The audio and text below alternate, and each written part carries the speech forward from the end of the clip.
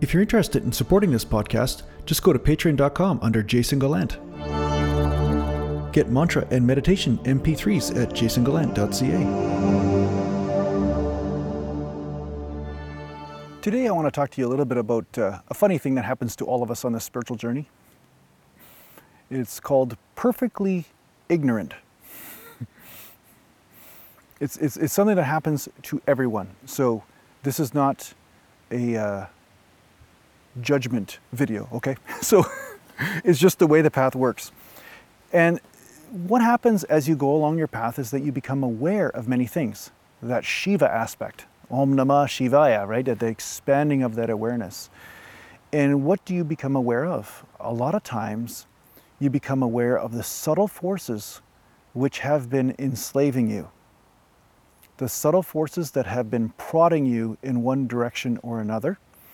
And then you apply the acceptance and the dissolution of any judgment around these forces, and that gobbles them up, and then there's a greater harmony that happens. You become like, what's that cartoon character name that he's built like a ball, and then all of a sudden he absorbs something and then goes boop, then it expands. It's kind of like your spiritual process is a lot like that. Then you expand, right? And then you have a greater self in the ego form. It's like a lake and a puddle. A lake is not as susceptible to the windstorms that come, but a mud puddle might get totally blown away, right? It just all of a sudden splattered all over the place. But as you expand, you become stronger and better able to harmonize the forces of the universe as they move through you.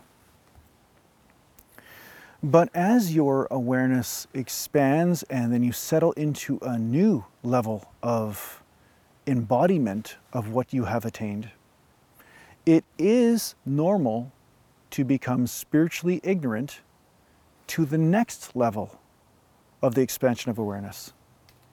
So there are other forces that are still unconscious to you that are driving you, and you could call them sufferings, subtle sufferings. And as you sit, and this is why meditation is employed so much so, is that when you meditate, your awareness naturally expands because you become aware of all the subtleties within you, the subtleties within subtleties. And of course, this is limited by your level of awareness at the time. But you will become aware of your subtleties that are driving you. And as you become aware of this, then again, the acceptance process happens and the dissolution and you become one with these forces, and then there's a greater harmony that happens. But the mistake that does happen, if we're going to use that word, is that people will be at a certain level and then they will assume that their awareness knows everything, that there is no more subtleties left for them, even though there are some clear indications that some of the forces that are working through them are not working for them anymore. Sometimes we see this with people with strong addictive patterns that are destroying their health. You know, this is a very obvious one, or a very easy one to use as an example. Right? Some people say, well, I feel great, I feel great, I feel great. Meanwhile, they're doing all this stuff that's destroying them, but they say they feel great. Well, that is a perfect state of ignorance. They're actually ignoring what is happening. They're basically cutting off their awareness and then saying they're at peace. So it's an illusory peace. It's an illusion of peace, but it's not peace. They're really in pieces. That's what's happening. So all over the world, there are teachers, like spiritual teachers and students, arguing. And because the student a lot of times will say, no, I already know that. Yeah, been there, done it. Like, I know everything, I'm at peace. Meanwhile, the teacher, if they're a real teacher, will be aware, very aware of the subtle forces that are destroying the student and trying to bring attention to that in the gentlest way they can, so that the student can then melt into those forces as well, and then no longer be prodded into destructive behaviors. You're really having a lovemaking with these subtle sufferings. That's what really happens, is that you are making love to the suffering within you, but first you must become aware of it. You can't just be cutting it off your head like walking around like you're a bobblehead and then cutting off your awareness from all those things that are going on.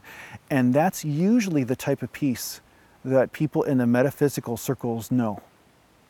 They've basically become numb. They've really shut off their awareness on certain areas that they don't want to see anymore. They haven't accepted. There's no acceptance. There's no bridging of the light and the dark. There is just excommunication. And they say, oh, I'm so peaceful.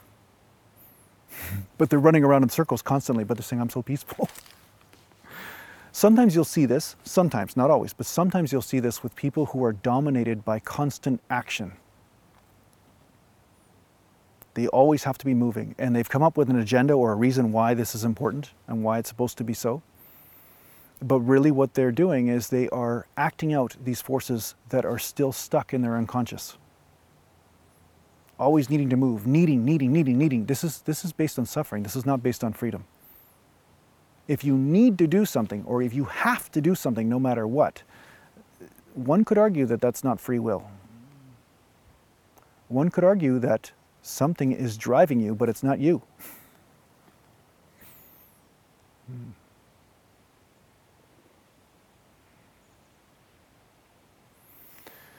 So the movement of truth is the movement of freedom. It isn't the movement of obligation. Now, there is the obligation of the physicality, of course, as far as survival. But some people will use that story of survival to overcompensate. I need $17 billion in the bank in order to make sure survival happens. I need to work 17 jobs and have 1 million houses in order to make sure survival happens. You know, like there is this story that is not necessarily coming from a place of freedom. Now, I'm not saying people that are affluent or rich are in illusion or by any means. I'm not saying that either. So what I'm saying is always be open to the fact that there may be some subtleties that are in alignment with suffering that are driving you. So just like you clean your house every day, clean yourself every day. Through opening yourself and allowing, being receptive to what is shown to you. The subtleties within subtleties. And through this constant purification, enlightenment is attained. It's an exercise in humility with reality. Only through humility can reality show itself to you. And it's a constant process. So I'm not saying that I'm finished, and I'm not saying that anyone is finished. Maybe some people are, but I'm not saying it's not about the being finished, you see? Are you really ever finished taking showers? I mean, it's just a process.